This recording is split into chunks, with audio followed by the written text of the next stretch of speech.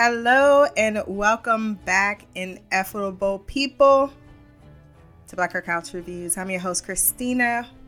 We're back for the penultimate episode of Good Omens, Season 2, Episode 5, The Ball, written by Neil Gaiman and John Finnemore, directed by Douglas McKinnon. I thoroughly enjoyed this episode. I gave it a 9.8 out of 10, and I knew I would because it involves a ball. And I love me some Regency style dancing. And I very much wish that I could have partaken in this particular setting because I would have been in my element. I came in like a wrecking ball. Before we jump into the recap, wherever you listen to this podcast, Podbean, Stitcher, Apple Podcasts, Spotify, go down to the rating section, drop some stars, leave a review. My social media will be there as well. Like, share, subscribe, and let's get into it. Shax the social climber goes to demoted Fur asking for 10,000 demons.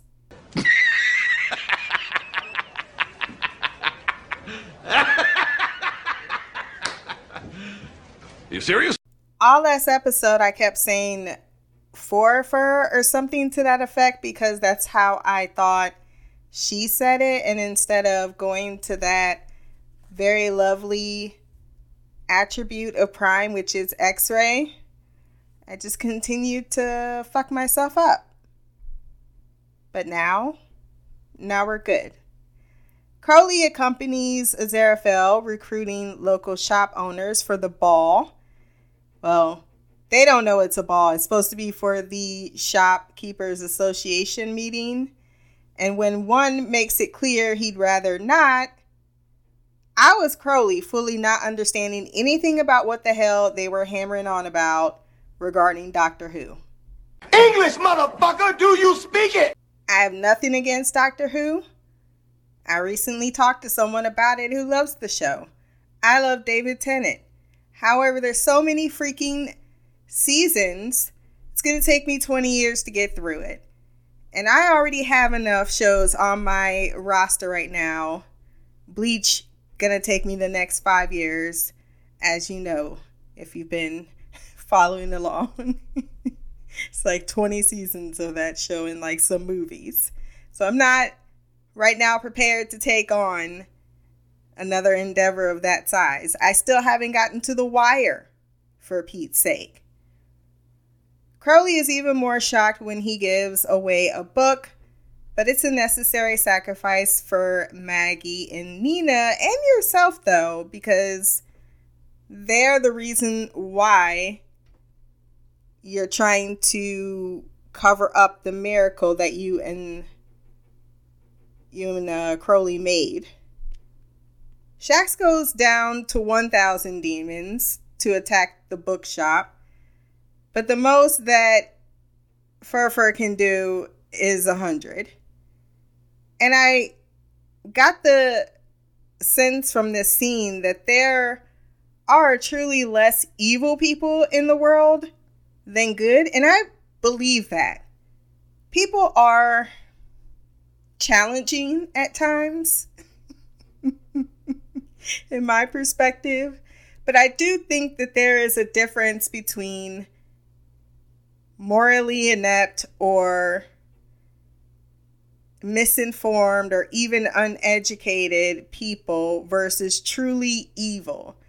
And because I watch true crime as well, I know there's truly evil people out there in the world, but I gotta say, it's not nearly as prolific as it used to be, despite what the media outlets will feed you with.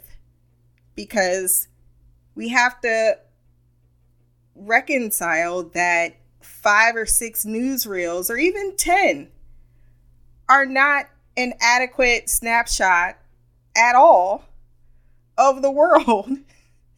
And we continue to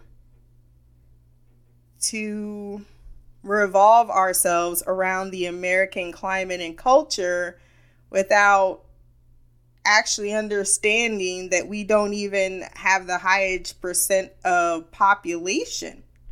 So how can our 1% of opinion on Twitter possibly be rationally the full scope of the human existence, right? So I believe that in this world, in today, no matter how cynical I am personally, that there is less evil in the world.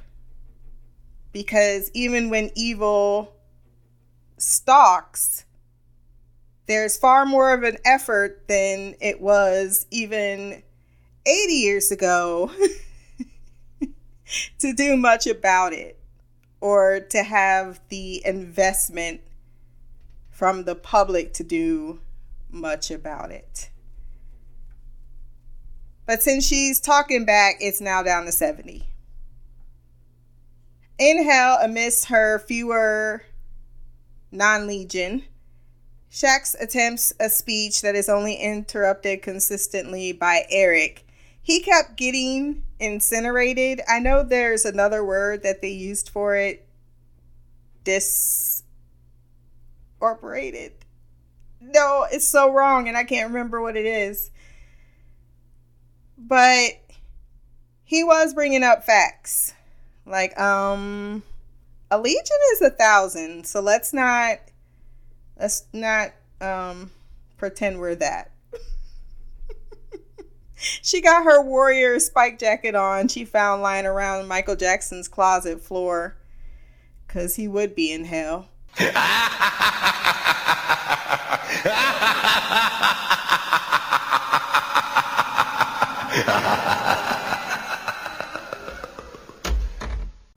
His hell would be his father continuing to make him sing the ABC song. Aziraphale bribes yet another shop owner with a book when he tells him he has an anniversary planned with his... Well, I don't know what the correct... Is it them? Terminology. Look, I am all of the advocates. I am still struggling with the pronouns. It's just... I don't come into contact constantly in my life, and thus I'm not... It's like something riding a bike. If you keep doing it, it gets easier. But when you're not utilizing it at all, it gets a little less recalled. So I don't want people jumping down my throat because I am unfamiliar. If you want to provide the correct, that is appreciated. Mrs. Chang readily agrees to go to the meeting. He talks in Chinese too. And so does Justine, the French restaurateur. She would agree to anything to get Aziraphale to stop assaulting the French language.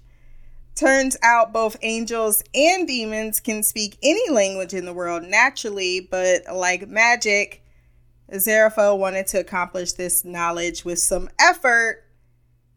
However, he has some failure with the French as much as he does with his magician tricks. Nina, who's invited in the most awkward of ways, or obvious of ways, I should say. I'm not trying to get you to come for any other purpose than to come.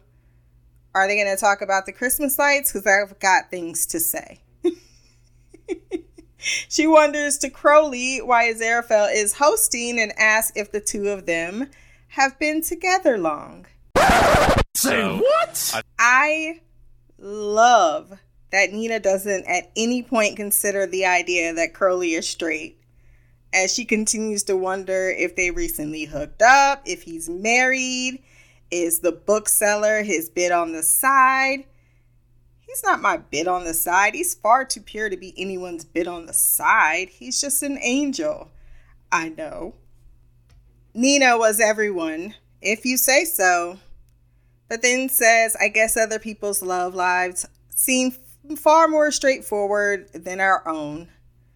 leaving Crowley very much caught up. Am I wrong? Am I wrong? For thinking that we could be something for real? Oh, yeah, yeah, yeah, yeah. Oh. Now am I wrong? Am I wrong? For trying to reach the things that I can't see? Oh, yeah, yeah, yeah, yeah. Yeah. That's just how I... Shad says we're going to use the transporter to go up and attack the bookshop. But Eric, unfortunately, to his doom, points out that shit don't work. And since there's no window, it's the stairs. And if you do not get that reference, then where have you been? No, it's from I'm Gonna Get You, Sucker. Take the window or the stairs? Come on, we always taking the stairs. Come on, Mr. Big. Crowley is in his cups, avoiding emotional damage. I would love to see the first moment that he got Aziraphale drunk. He summons him over. Aziraphale is surprised that he isn't waiting in the bookshop as he is wont to do. He is worried, Crowley, about Gabriel regaining his memory, or worse, that he's faking it and will smite him. And once you've been smitten, looking very much so, Aziraphale. It's my girl. You know I'm talking about my girl.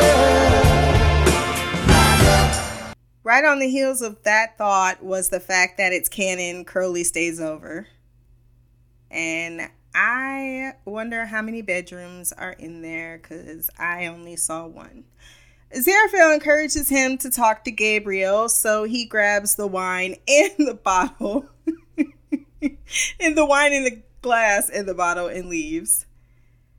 Nina gets texts from her nasty ex breaking up with her, telling her not to return her calls and that she should think about someone other than herself. You've reached your limit on talking. Shut the fuck up.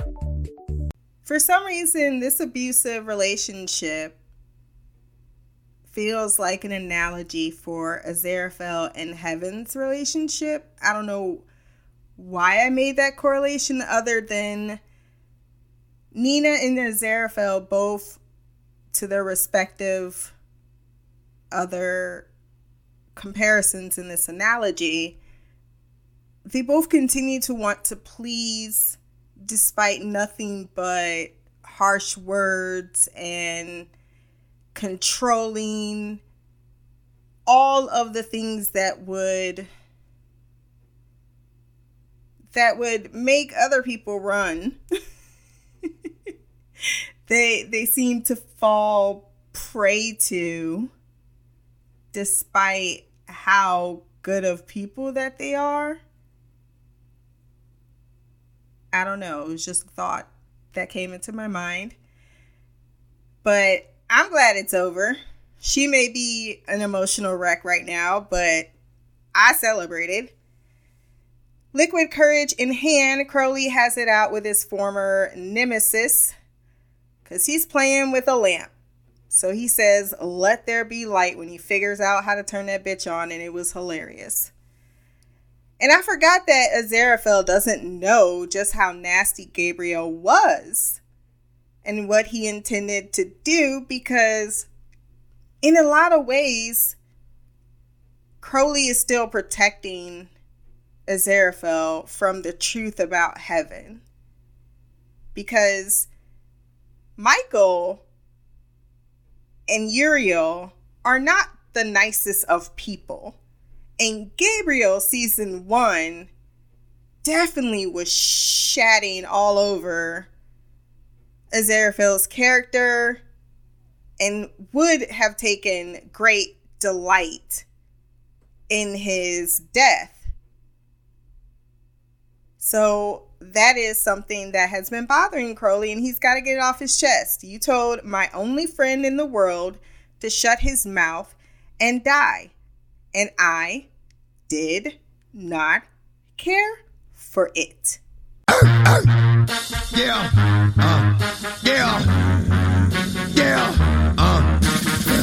That, of course, makes a lot more sense why he is so forgiving of Gabriel, because that's what I was thinking. But I had forgotten that, no, he actually doesn't know how cruel Gabriel truly was about actively wanting his demise.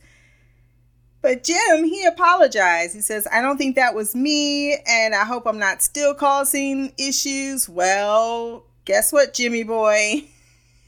They're going to erase him for existence for helping you. So yeah, you're still putting him in jeopardy. And he asks, well, what can I do about that? Well, you can jump out the window. And he actually goes over to jump out the window, and Crowley realized at that moment, okay, you aren't faking it. So what the fuck are you? He recalls Gabriel putting his memory in a matchbox, which must be the fly. If it happens again, it will make it seem like it's an institutional problem. Interesting. It seemed like he was recalling something that was said. He offers him a hot chocolate because Crowley, despite how harsh he was in that moment, wants him to feel better. His head hurts. And he knows that he loves hot chocolate. And I'm guessing that Gabriel eventually gets his memory back, this little interaction, these interactions that he's had with Aziraphale, protecting him, willing to do that with the risk of his own existence, and then Crowley, who he really didn't have any respect for, both of them risked their lives just to protect him and help him, and even showed him kindness. So that is gonna trickle down to Gabriel when he gets his memories back, for whatever reason they're gone, to re-examine those relationships, right? Muriel, up in heaven, updates the archangels with nothing of merit. Gabriel calls Crowley nice, which he always responds with, shut up, I'm not nice. No one's going to believe you anyway. While Aziraphale arranges whatever he is up to, which we, of course, know is a ball, to Crowley's irritation. Like, you'll just have to wait and see. Oh, I fucking hate when you say that. He is sent to check on the lovebirds and make sure they're on their way. Mrs. Sandwich arrives, and their outfits change when they get in the door. With Aziraphale not quite sure what her girls do for a living. I'm at the girl.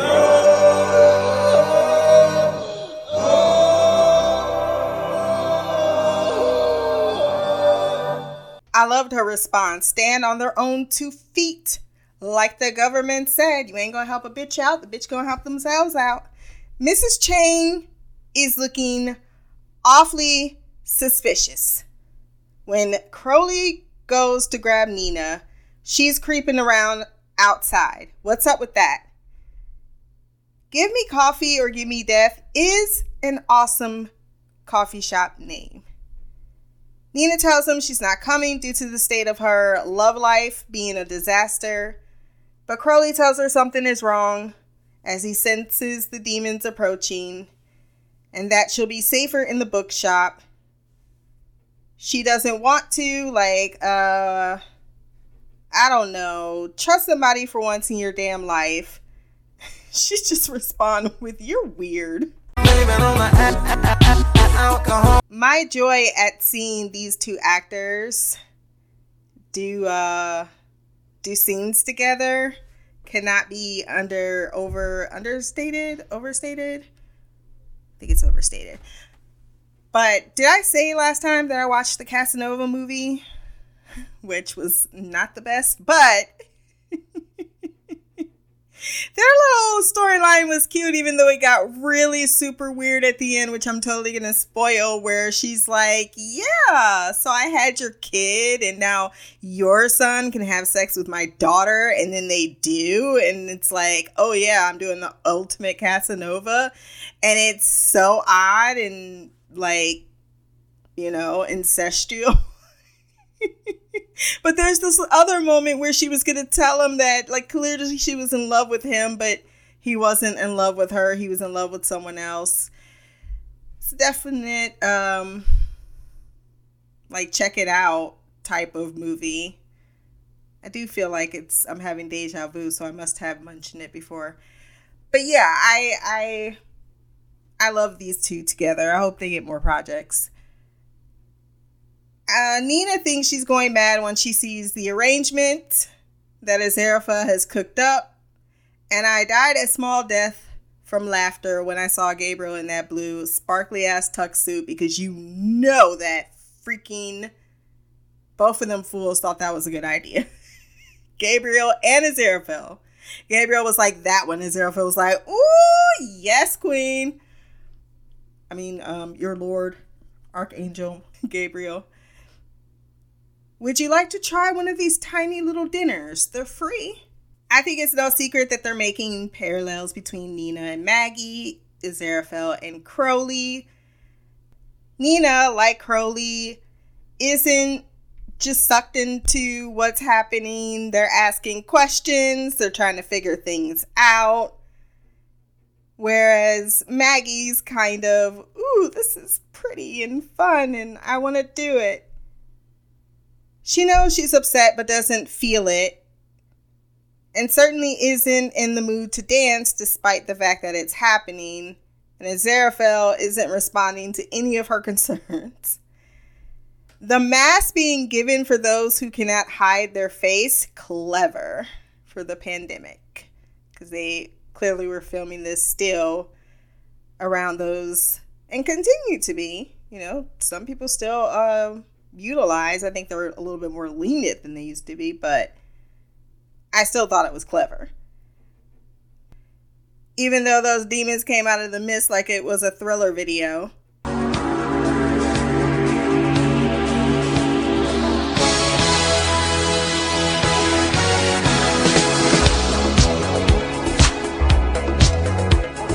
A lot of Michael Jackson and hell correlations. Crowley called them the bottom of the barrel demons. And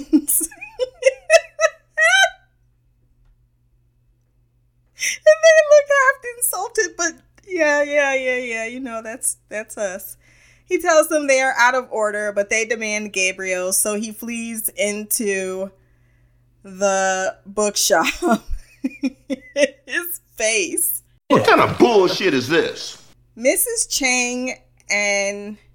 No, that wasn't Mrs. Chang. That was another lady. I forgot her name, but Mrs. Sandwich and her having that little back and forth about what a seamstress is, because she can't say seamstress in a manner that would indicate more about what she does. So she decides to describe it. And the way that that woman was stroking that fan was absolutely delightful. She's like, yeah, you know, it might help him put on his sock. Or, you know, a button. She just started stroking. I was like, damn, girl. Someone's a little thirsty. Maggie takes Nina's hand to the dance floor. It was sweet when they smiled at each other. And the ball dancing begins very Jane Austen-ish, with Nina sussing out the oddness of it all, leading back to Aziraphale over there beaming. Whereas Maggie is kind of go with the flow, but she does listen to the reasoning of Nina. That, you know, now that you pointed it out, something is a little odd. But then they go into her personal life and how she broke up with her girlfriend. And how she's a bit much. And Maggie being like, I don't mind work at all.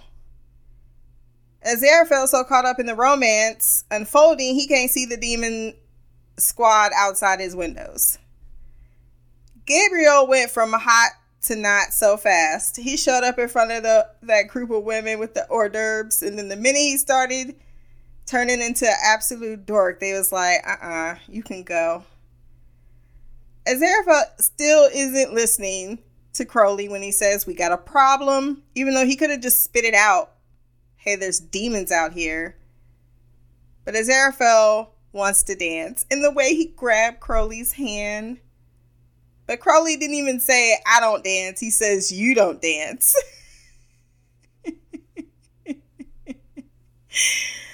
That's because Aziraphale said, fuck life right now. I'm living out this fantasy, what may come. And that is me having a fucking ball and dancing at the ball with my beloved. Despite, because he actually wanted to write a Jane Austen novel and it's unfolding in front of his very eyes. I see you, Crowley, trying to fanfic. Despite Crowley's pleas to end the charade, Aziraphale responds, I think you overestimate how much trouble we're actually in. That's when a slab comes through the window that says, give us the angle. Because spelling is not their strong suit. Crowley's like, now what was it that you were saying about overestimating how much trouble we're in? Shax demands Gabriel or they will start killing people. As he, the angel, has no protection from heaven, seeing as he is an outlaw, but not cast down. That's a question I had sent to TV Podcast Industries, who has amazing coverage of the show. Gets much more of the, of some of the what do you call those? Like, just like the little things. I forgot what they're called. It's too late and I'm too intoxicated right now. But they get all those things that I miss. So definitely go check them out. But I kind of, think that it's crazy in a lot of ways after Aziraphale directly intervened with Armageddon last time that heaven wouldn't cast him down into hell. But maybe because of it's been a minute since I watched season 1, the deal that they made, it was just kind of to keep things neutral. I have to revisit season 1. Aziraphale vows to protect Gabriel, but he tells him, no need. I'm just going to give myself up. Just let me go get my pimp coat. I'm one of the baddest motherfuckers of all time. One of the best singers, one of the best looking motherfuckers you've ever seen. Hold my drink, bitch. That coat is Liberace inspired, and I am here for it. Fucking loved him in that coat. Not what I was expecting. Love that it had sparkles of the blue and matched the tacky ass blue suit. Whoever found that outfit needs an award. It doesn't work because Shax, unfortunately, doesn't believe that he's Gabriel because that's how powerful the spell is. So he's sent back in. He came in and said, well, I've done all I can do. Crowley comes up with a way to get the humans away by making up a rule that they're too stupid to actually check. When he finds out that the attack has indeed been sanctioned, so he gets the humans away so they're not murdered, except for that one guy who really thought, like some men, like, just stand aside. Let me just have a talking to him. I'm like, toss your old privileged ass right out that window, because ain't nobody told you to speak. Why don't you stick up for yourself and make your own plans? It's what Nina asks Aziraphale after Crowley has left with the rest of them, because Maggie won't leave Aziraphale knowing that he's in trouble and that he needs help.